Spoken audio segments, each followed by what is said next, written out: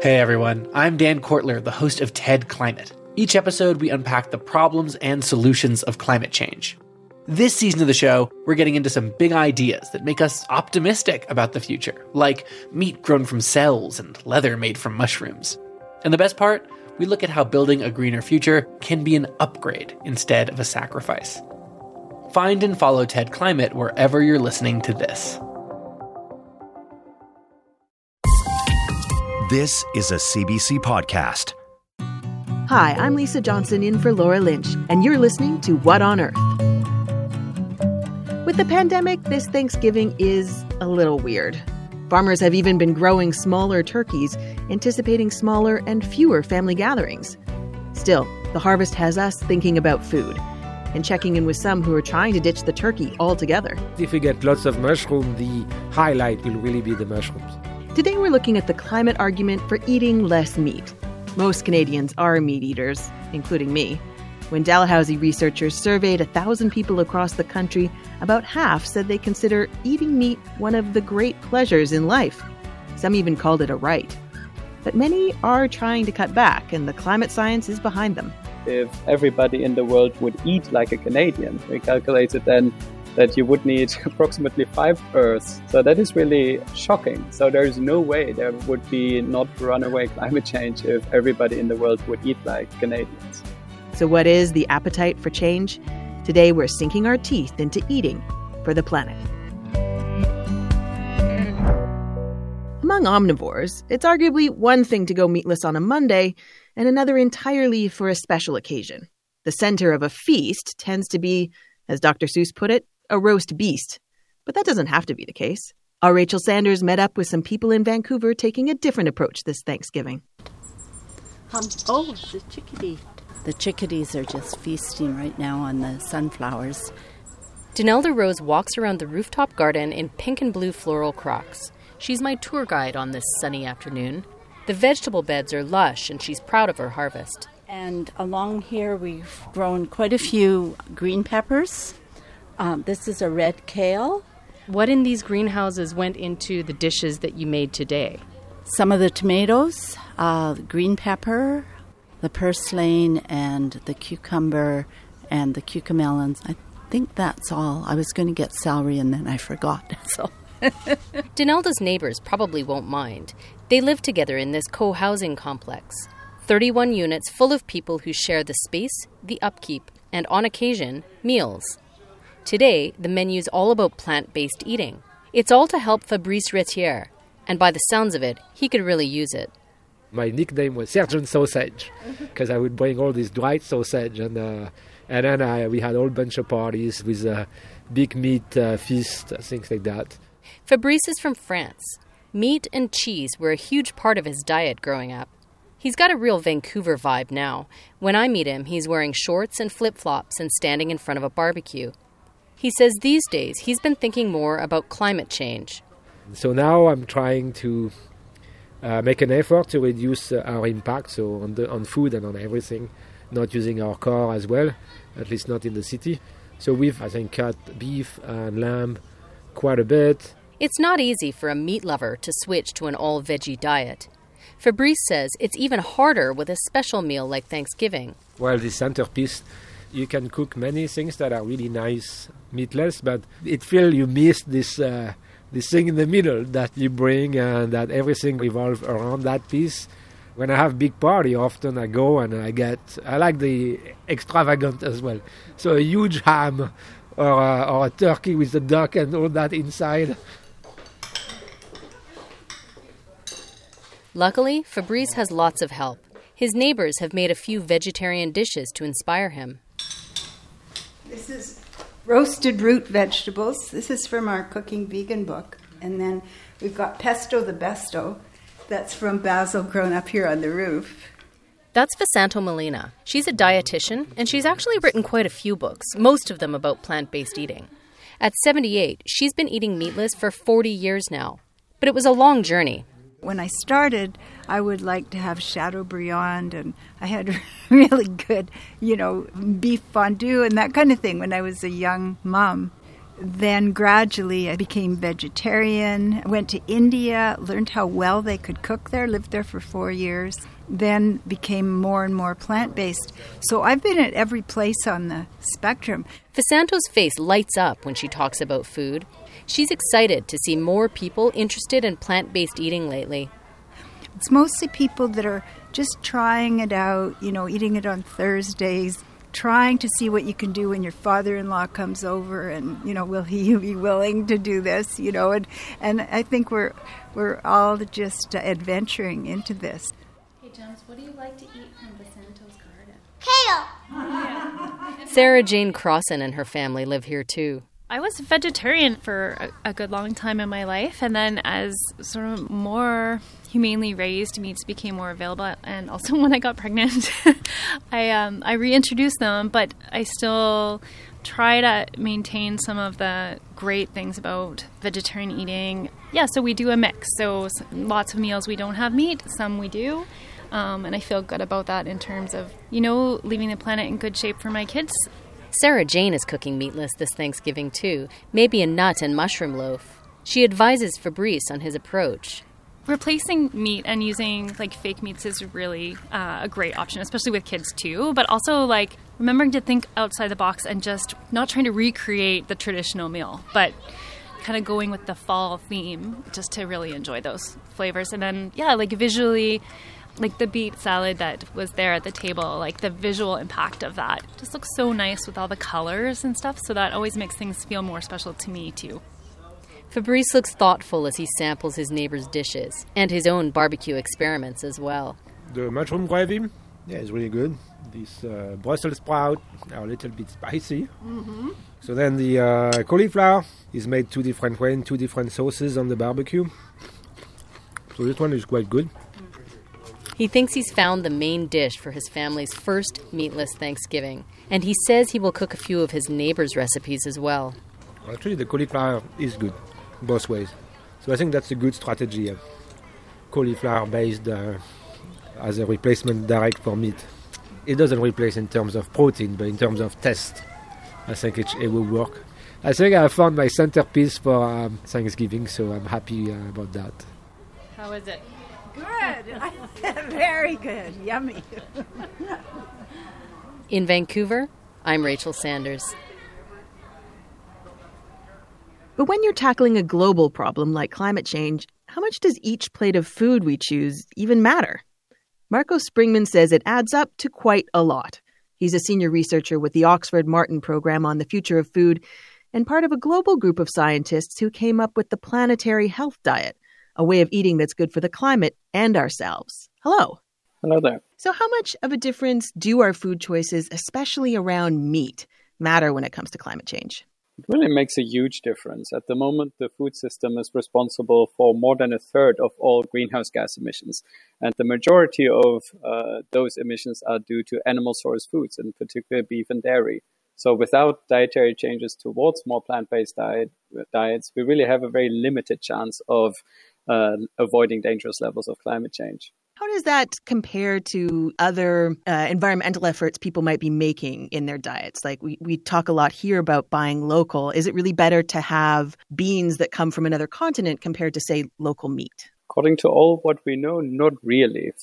Transport-related emissions only make up about 5% of overall food-related emissions. So that means eating local doesn't matter for your overall greenhouse gas balance. It might matter for the local economy, but that's a different issue, I suppose. So what matters really is what kinds of foods you're eating, specifically whether you're eating beef and dairy compared to plant-based protein sources like beans, legumes, and so on. So can you break down for me the planetary health diet that you've been involved with a team of others in coming up with? If I'm eating according to that, what should my plate look like? We tried to look at the current evidence of what is a healthy diet, but also a sustainable diet. And one shouldn't have more than 1 serving of red meat per week. And red meat includes beef, lamb, and pork. Not more than 2 servings of poultry per week. Not more than 2 servings of fish per week. Not more than 1 serving of dairy per day. And that leaves basically 2 days of the week that you should try to be either vegetarian or vegan. beef in particular, you flag as having an outsized impact on emissions, and red meat would be that category with just one time a week. Why is that? There are several factors that contribute to the high greenhouse gas emissions of beef. The number one factor that most people would have heard of are the high methane emissions that cows emit. Those are generated basically in the cow's stomachs when they digest food, and they sporadically burp up those methane emissions. So those are responsible for over 40% of livestock-related footprint. Then another 40% is due to the feed. A normal cow needs to eat between 10 to 50 kilograms of feed in order to put on 1 kilogram of body weight. So they are very inefficient converters of feed. And to produce that feed, no matter whether it's just grass or some kind of grain mix, that feed will need to be fertilized to some degree. And whilst fertilizing, another potent greenhouse gas called nitrous oxide is created. And then you have a third greenhouse gas that most people have heard about, that's carbon dioxide emissions, and that is related to land use changes. For example, if animal feed like soybeans are produced in the Amazon and some forests are knocked down for that. We were talking about the methane from cows and the burps, but in pop culture, we often hear about cow farts as well. Is that the same thing, or is it just a popular misconception? Yeah, I'm not exactly sure how that idea of the farts came up. Of course, they fart as well, and they also expel methane due to that. But it seems that the number one thing of how they expel most of the methane is by burping it up. But no matter how, burps or farts, cows are very high methane emitters. So we asked beef producers here in Canada about their emissions, and they say that per kilogram, they're much lower than the global average. And they called this analysis in the Planetary Health Diet oversimplified, looking at all different types of beef production. And also they called it extreme. What's your reaction to that? Well, actually, in that analysis that led to the Planetary Health Diet, we looked at country-specific environmental footprints. So we do have in our database Canadian footprints for beef. And those are indeed half of the global average, but that doesn't make them low. They're still 50 to 100 times higher than those of plant-based protein sources like beans or lentils. So the fact that Canadian beef production is a bit more efficient than the global average doesn't really mean anything in terms of the relative difference between the animal source foods and plant-based foods. And I have to ask, because it's this week in Canada, it's Thanksgiving. The traditional centerpiece of that meal is turkey. How does poultry compare in these emissions profiles? Well, the relative ranking is approximately like this. So at the very top, you have beef and lamb. Then 10 times less of an emissions footprint are other meats like pork and poultry. And then again, 10 times less than that are plant-based protein sources like beans and lentils. So less than beef, more than plants. I want to be honest with you. I have heard some of these arguments before and made efforts myself to eat less meat and more plants, for environmental reasons. But I also find, I'm trying to balance what my kids will eat and what I'm used to cooking and health and convenience and all these different things. It is easy for those issues to feel far away. And I wonder what you think could be done to encourage people to make a lasting change amid all the other food decisions they have to make. Well, I think it's important to keep two things in mind. For one, the impacts of climate change are already showing up every summer, for example, when you look at sort of the new drought seasons that we get every year and the wildfire seasons. I mean, granted, not everything is due to climate change, but a lot of the environmental disruptions we see already year on year are due to that. So environmental issues feature much higher on the global consciousness and the consciousness in high-income countries, I would say. But secondly, what is also important to keep in mind is that unhealthy diets, and those are diets in most high-income countries, are the number one factor behind premature mortality. So in Canada, for example, roughly 40,000 deaths occur that are preventable if people had healthier diets. Right, that's 4 times more than the recent COVID crisis has so far caused in Canada. But most people don't have that on the radar. But if they would transition from their current fairly unhealthy and unsustainable diets to predominantly plant-based diets, then they could basically prevent those high number of deaths and personally also most of the time be healthier. people struggle with that, even if it's completely for their own goals. How optimistic are you that this kind of change can happen? Well, we know that it won't properly happen if we leave it up to the individual to make that change. So we usually think that what influences dietary decisions is the whole food environment. And the food environment pushes you to, for example, overeat, not exercise enough, eat the wrong stuff. So it's really those changes in the food environment that are essential. Do you think anything could be done on a policy level that would help encourage people to make those kind of choices? Absolutely. What we usually call for is really a combined policy package. In addition to a reform of dietary guidelines, we need fiscal incentives, for example, that price in the climate change damage costs or the high health costs of unhealthy and unsustainable foods, which essentially would make beef and dairy more expensive. But we also call for a change in school and workplace canteens and the reform of agricultural subsidies that in very many countries are benefiting, sometimes indirectly, the production of unhealthy and unsustainable foods. So when you talk about pricing in those emissions, do you mean like a tax on meat, the way that we have taxes on carbon or some places have taxes on sugar? Yeah, you can think about it that way. So at the moment, the consumer just doesn't see those high environmental or health impacts that a food product has. And the thinking is that the consumer can make up his or her own mind when they see the full price tag, but not if some prices or some costs are hidden from sight, which is at the moment the case. You know, we already see some pushback, though, to the idea even just of cutting back on meat. Like I think of some of the rhetoric in the U.S. where Republicans are saying that Democrats are going to take away your trucks and your burgers. And that rhetoric might be a bit much. But I could imagine people listening to this and saying, hey, what I'm eating and what I'm feeding my family, that is a personal choice. Like stay out of it. What do you say to that? Well, two things. So for one, if you stay out of it, you leave the field to private companies that usually make a profit by selling fairly unhealthy, cheap and unsustainable foods to you. So staying out of regulating the food environment is really not an option in that case. And then secondly, if you use fiscal incentives like changing the relative price of foods, then you don't take anything away. You just adjust the price and give a signal to the consumer what can be consumed without a problem and what might be very high in emissions. Plus, you have some tax revenues that you can use to actually help low-income households, or also help farmers diversify what they grow. So you have a lot to play for if you use those fiscal incentives prudently. And on a personal level, how have these issues shaped how you eat? Well, I have a fairly plant-based diet, and I think in some ways I find it easy if you cook yourself, which I do very often, and it's nice to know what you eat is relatively healthy and relatively sustainable. So I can only recommend to people to try that out.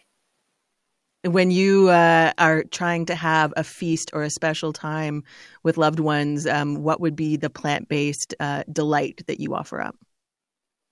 Oh, it can be anything. Most of the time I have some form of some beans or lentils with dishes. And those can look very different, right? You can make pesto with those, for example, which is a nice thing, I think. And the number one thing I think to keep in mind if you cook up a feast is be colorful, because those different colored vegetables have usually different nutrients. So you have a very balanced meal if you mix it up with color and make sure you have some legumes and nuts and whole grains in there. All right. Well, thank you very much for joining us. Thank you. Bye-bye. Marco Springman is a senior researcher with the Oxford Martin Program on the future of food. Paper or plastic? Oh, I forgot my own bags.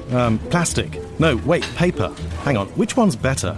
I don't know. Don't stress, Neil. The podcast Living Planet is here to help. We know you want to do what's right for the planet, but you're busy and you have to make 1,000 small decisions every day. So we endeavor to answer, what's better? Cotton or polyester? Tea or coffee? For answers to these environmental conundrums and your questions, subscribe to Living Planet wherever you listen to podcasts.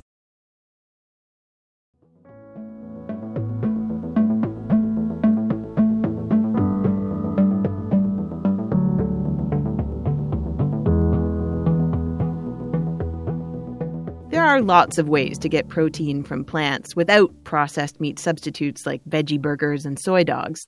But that market category does tell an interesting story. It's still tiny compared to meat, but sales are growing much faster. A government report last year showed retail sales of plant-based meat substitutes up 8 to 10% per year, and forecast to keep growing. Fast food chains and restaurants now feature plant-based burger substitutes that purport to taste like the original. The latest arrival in Canada comes from Impossible Foods in California. It just started selling burgers here last month. Oh, it's been awesome. The response from consumers, the response from chefs has been extremely positive, and we're already expanding very rapidly in Canada. CEO Pat Brown got into the business because of climate change and says his goal is eliminating animal-based foods by 2035. This is the only way, the only practical way to do something that we absolutely have to do. Put on the brakes and turn back the clock on climate change. And by 2035, well, if we don't do it by 2035, we're screwed. That's why it's 2035. And we can do that by replacing animals in the food system.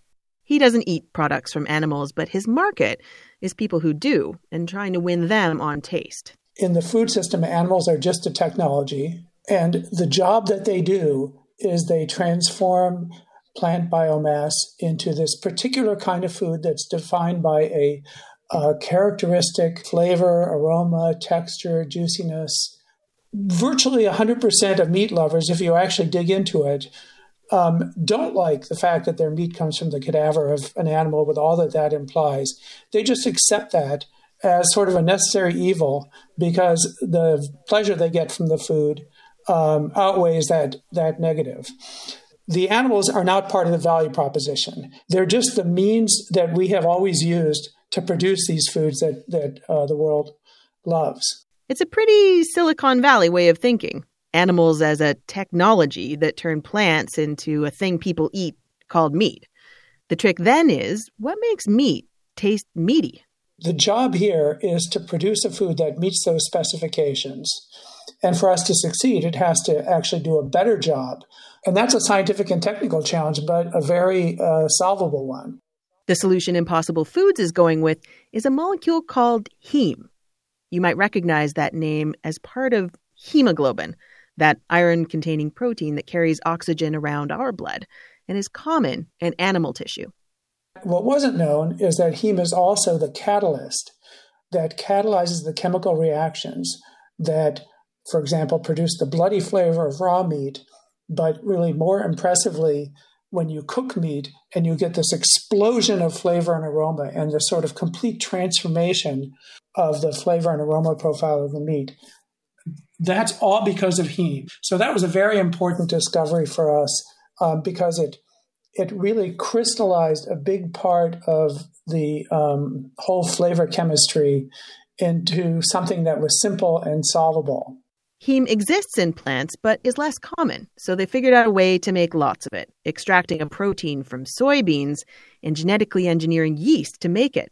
Brown still calls the result meat, a claim that beef producers unsurprisingly oppose, though he admits their current product does have a stumbling block. Real beef is still cheaper. The biggest barrier is price right now, but that's coming down fast. My feeling is when we are competing on price, that's going to be a tipping point. You know, when the first digital camera was introduced, it was terrible. It cost more than $1,000. It could only take 8 pictures, and the pictures were 300,000 pixels. That's like 1 millimeter of your phone screen or something like that, okay? Less than 10 years later, the film industry was dead.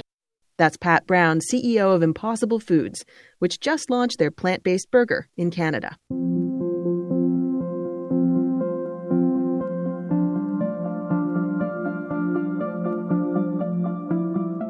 So technology might give people who like meat new options that don't rely on animals, but it isn't always affordable and certainly isn't the only fix. Angela Lee is an assistant professor at Ryerson University's Faculty of Law. She specializes in food and agriculture law. Hello. Hi there. So let's start with the Canada Food Guide that took a step towards plant-based eating last year with, fruit, vegetables, whole grains getting a bigger portion of the plate. How big of a change was that?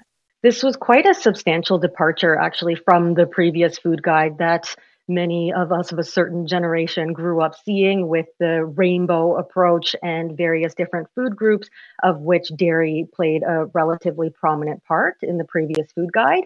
And the new food guide, it emphasizes fruits and vegetables to a much greater extent. It emphasizes whole grain foods. And then it also stresses that people should be ingesting protein foods from a variety of sources. So not just animal-based proteins, but it also actively encourages people to choose protein foods that come from plants more often. And then it eliminates the category of dairy altogether.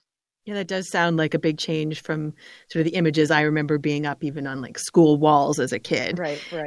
Do we have any idea how successful it's been in encouraging people to move in those directions? So I think that there are two different ways to look at it. So on one hand, it encourages people to think about food a little bit more holistically and less formulaically in a way.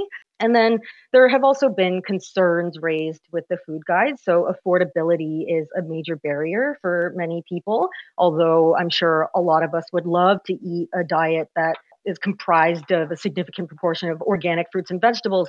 That's just not practicable for people who are working multiple jobs, who are raising children, who have many different competing demands on their time. It's not necessarily feasible to be cooking homemade meals from scratch for 3 meals out of the day. So there are a number of different concerns that people have to balance that affect differently situated groups. It's interesting in pointing out the cost. I remember seeing a study saying that sort of the foods that were best for our health and our planet were often like that mix on a plate could in some cases be like the most expensive version versus some of the things that are more readily available and come at a lower price if you're getting, say, drive-through window food. Yes, that's right. But I also want to kind of disabuse anyone of the notion that a plant-based diet, a vegetarian or vegan diet, is one that is comprised of expensive processed specialty products. I think that there is this misconception out there that veganism is a diet that's only for wealthy elites, and that's certainly not the case. There are many people around the world who subsist on a plant-based diet, and indeed the humble dish of rice and beans, which there's some version of it in many different cultures, is a vegetarian and vegan dish in a lot of occasions. So there are ways to eat a healthy, plant-based, nutritious diet that is affordable, but it's certainly something that can be challenging when you live in remote communities, for example, when you don't have access to the same types of fresh products that other people do. So there are a lot of different factors that need to be taken into account. I'm mindful of the many Canadian farmers that are producing meat products, producing dairy products. What kind of reaction were there from those industries to those changes that you outlined?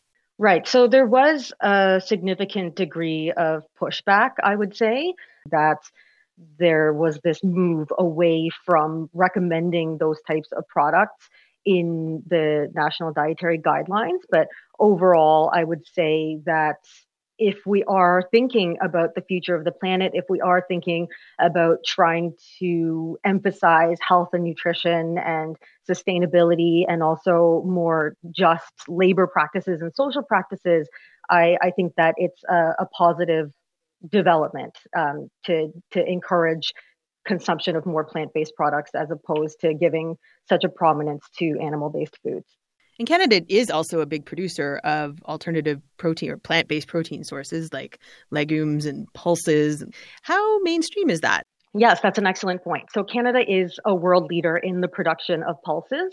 And in this way, it does stand to greatly benefit from the growing demands for plant-based protein around the world. But I am also a little bit concerned or wary about this push for increasing production and increasing export, because while certainly we do want to encourage consumption of these types of products, there can also be damaging impacts to the environment if we're just constantly fixated on economic growth and intensifying production, especially for export markets. We talked about the Canadian Food Guide as one of the policies that could be encouraging more plant-based consumption here in Canada. What other policies could help?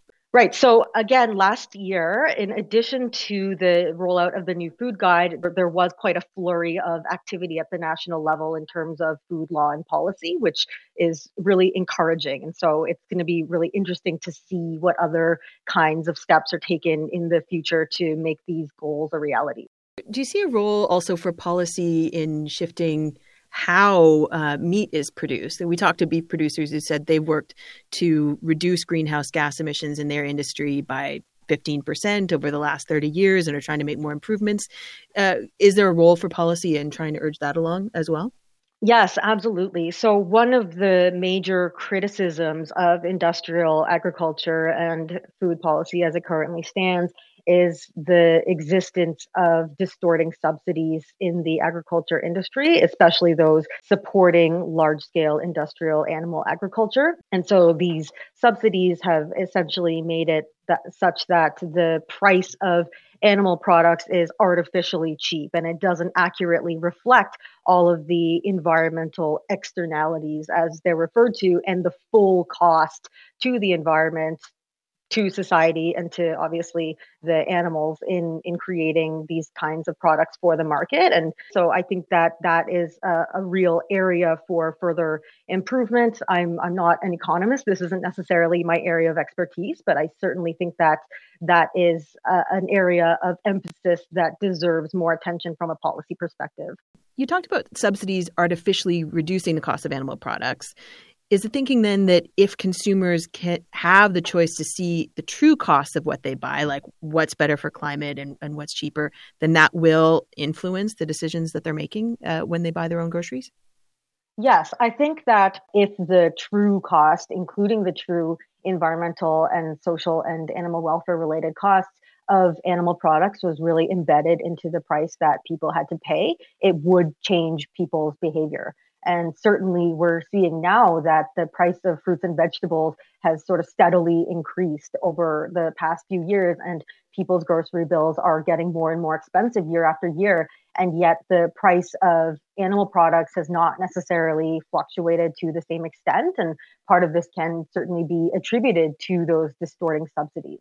What about taxes? Like we've seen taxes on sugary drinks, brought in from a sort of a health lens. Could you imagine a tax on foods like meat or dairy for climate concerns? Yes. So that has been an argument that several scholars have raised. There is a body of literature dealing with so-called sin taxes and taxes on the types of foods that are the most environmentally damaging, of which animal products are. In terms of economic instruments, it has been shown to be effective. Although I'm thinking about, the regions that meat and dairy industries are really big in. And could you really imagine a meat tax happening in Canada? Yes, it's a good question. And you put your finger on another important factor here, which is that the types of production practices that are happening in Alberta with respect to food and agriculture are very different than those in Atlantic Canada, which are very different than those in Ontario and so on. So there is no real one-size-fits-all strategy that's going to be equally effective in all places. So one of the really interesting aspects of food law and policy are these considerations about which level of government is the most fit for purpose. And there has been much more activity in the municipal sphere around food law initiatives and policies to try to improve food security, to try to improve access to healthy, nutritious, affordable food, and so on. And so I think that it is imperative that we think about these things in a context-specific way and understand and accept that what is successful in one area might not necessarily be successful in another. So there is a need for some degree of experimentation and trial and error and sort of comparing results and comparing notes in order to make meaningful progress. What role do you think technology could play in all of this and becoming more sustainable in the foods we produce and eat? Right. So this has been a major area of focus for me in my own research. And I would say that there is right now a real sort of excitement and enthusiasm about the role of technology in changing our food practices and in helping us to sort of circumvent some of the most damaging aspects of industrial agriculture, and in particular industrial animal agriculture as it currently stands. For my own part, I'm a little bit cautious or hesitant about the promissory discourse that is commonly used in relation to new food innovations. I would argue that new food innovations are not a panacea. So increasing production and increasing efficiency has not been enough to address global hunger.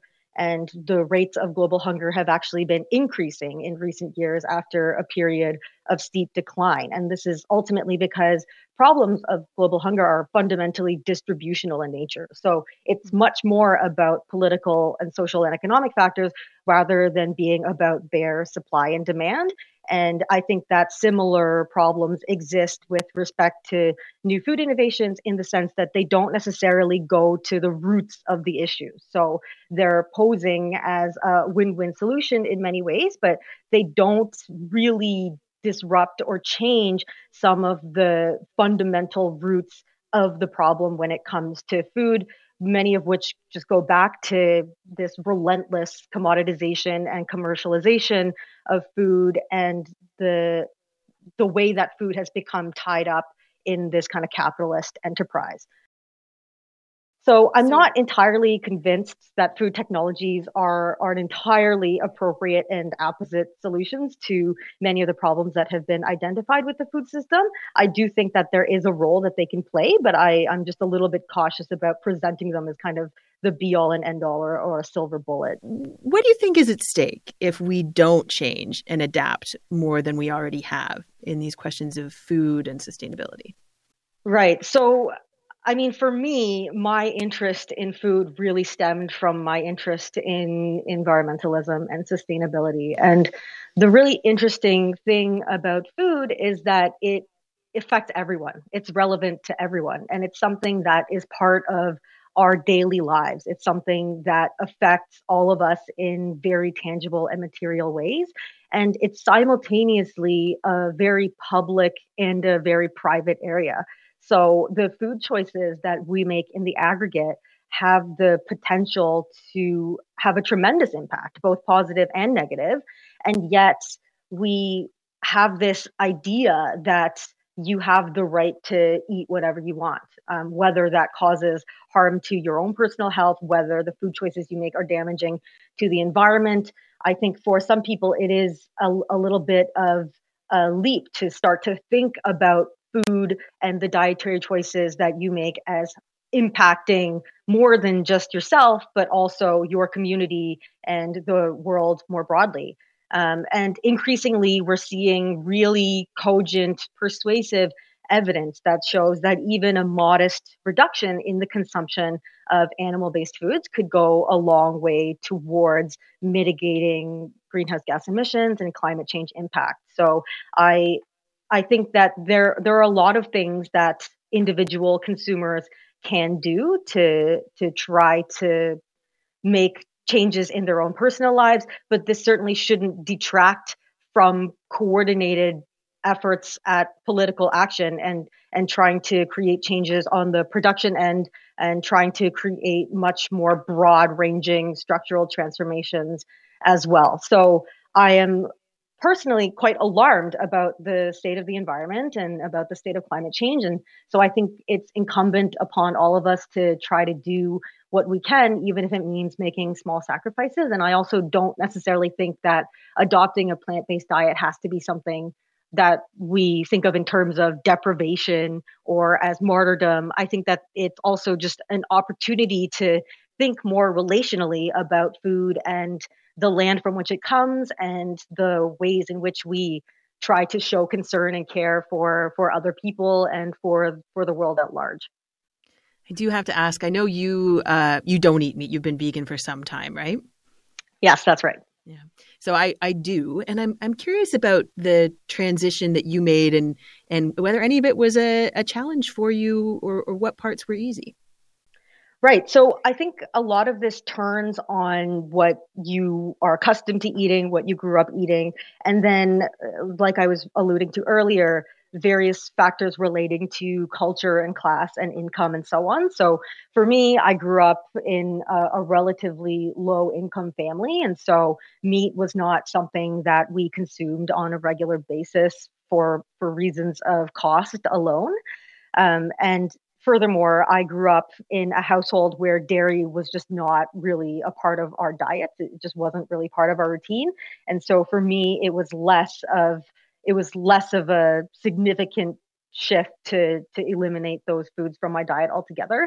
And I certainly do recognize that people are differently situated in this respect. So even though I personally am vegan, I wouldn't necessarily say that I am an advocate for universal vegetarianism or veganism. I do recognize that, to borrow a principle from international environmental law, we have common but differentiated responsibilities and respective capabilities when it comes to our individual approaches to our diets. So like I was saying earlier, I think that if everyone just was a little bit more mindful about the choices that they made, it would make a big difference. And even if it just means, going meatless Mondays, or trying to reduce food packaging in your household, or trying to shop local more often than not. There are a lot of different ways in which choices that we make relative to food and our diets can have a really positive impact.